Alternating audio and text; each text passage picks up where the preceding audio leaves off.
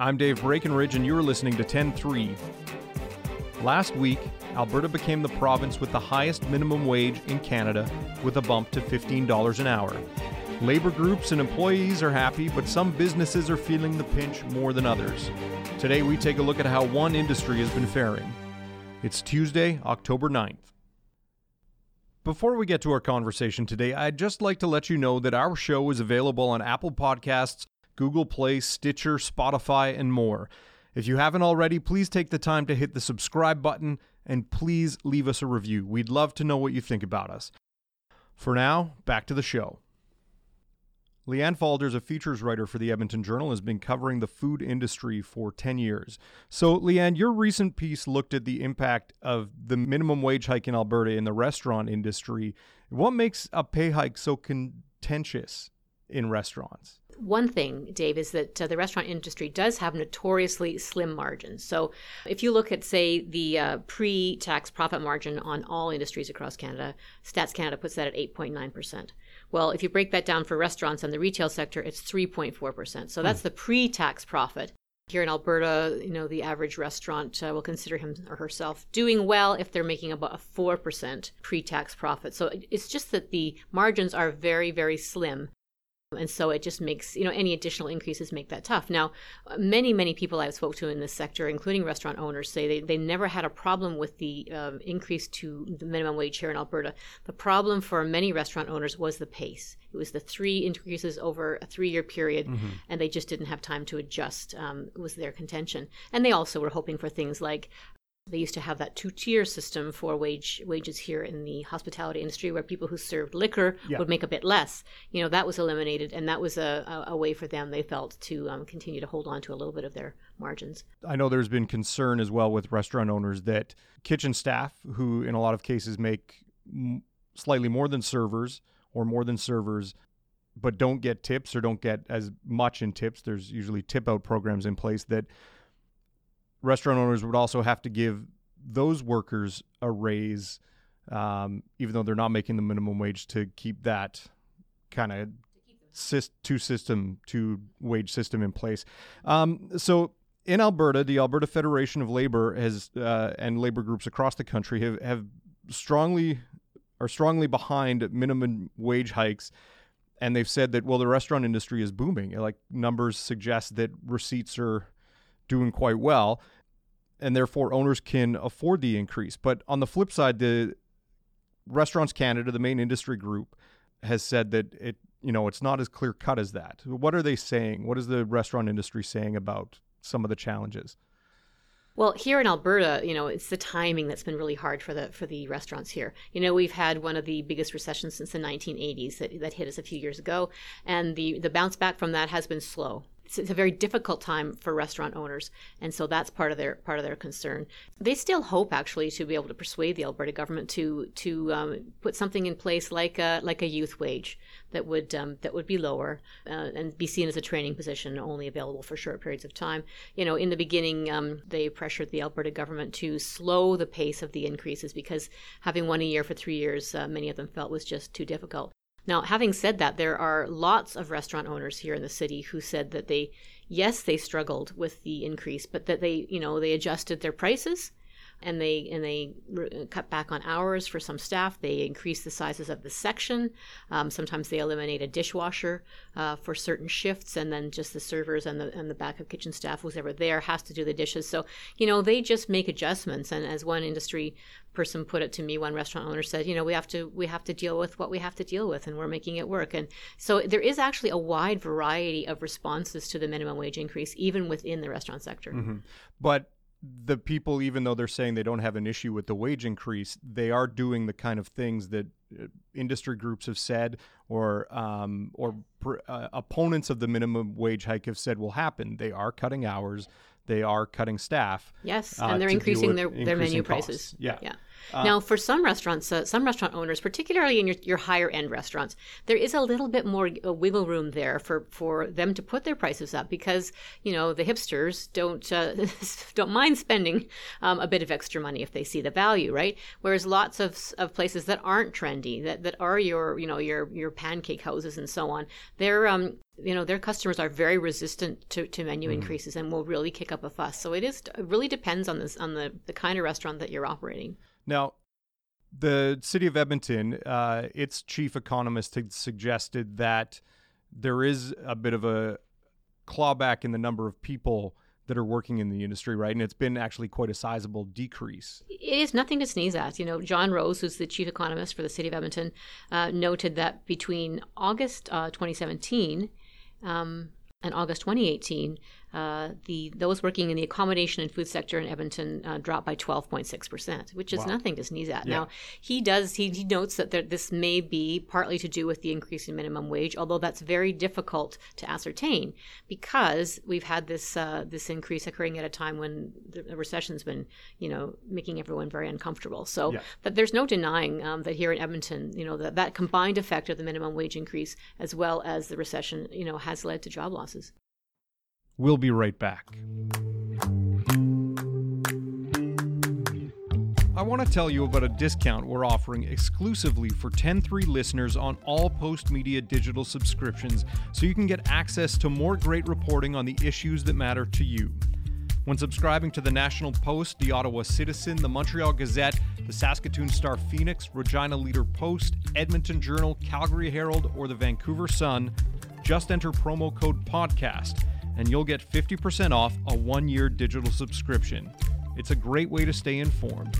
Again, that's promo code PODCAST.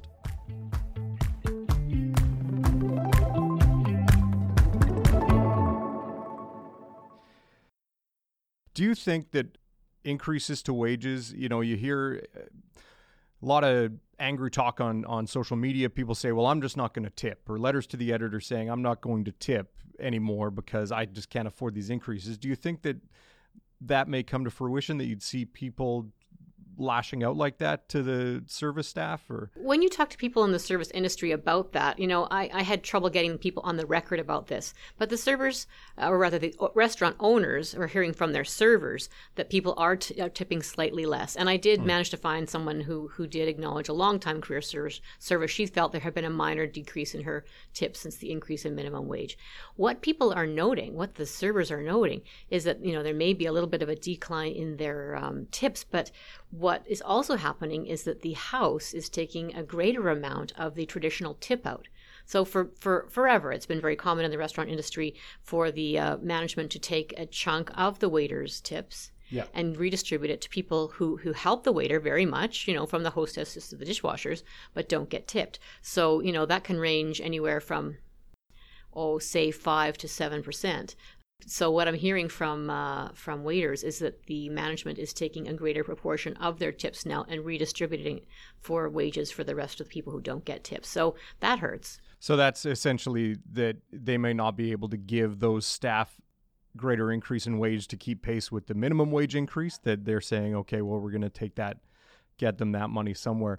It's got to be tough. And, I get that there are business owners that are quite unhappy about the minimum wage increase, but it's got to be tough to be in that position where I suspect that business owners want to take care of their staff, but have to deal with their own pressures as well to kind of be put in that position. What are restaurant owners saying about kind of feeling that pinch? Well, some restaurant owners take good care of their staff and some don't. Mm-hmm. That's true, yeah. So, the people that I have worked with a lot on my beat, people who are open to talking about these issues tend to be people who really work hard to take care of their staff. And I see them really struggling, and I don't think they're making it up by any means.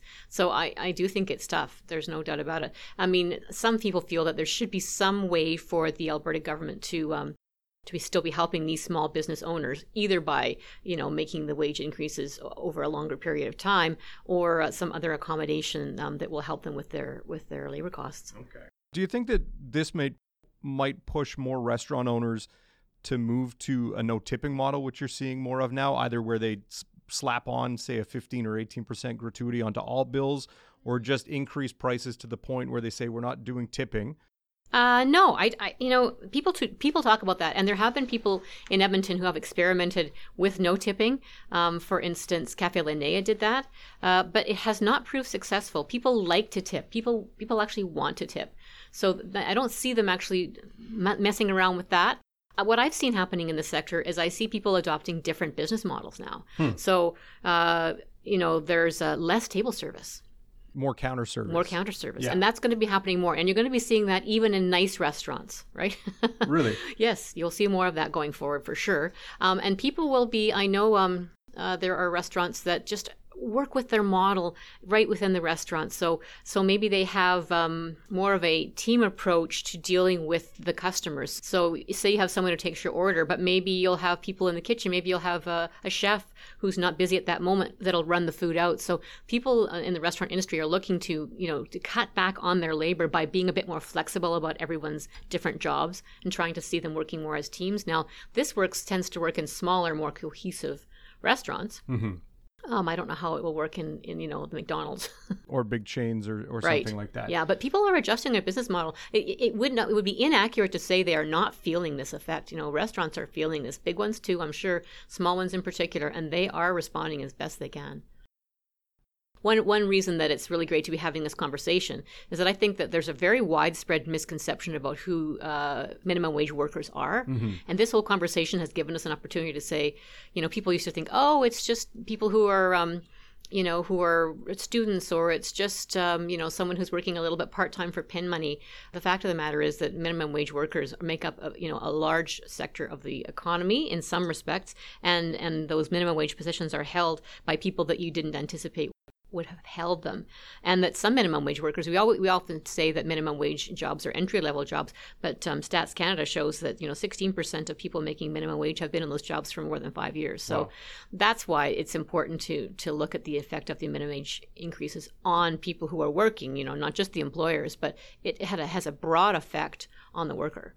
Now, in Alberta, the highest minimum wage in the country of $15, is it staying there, or are we going to see annual cost of living increases? I can't see that happening for a while.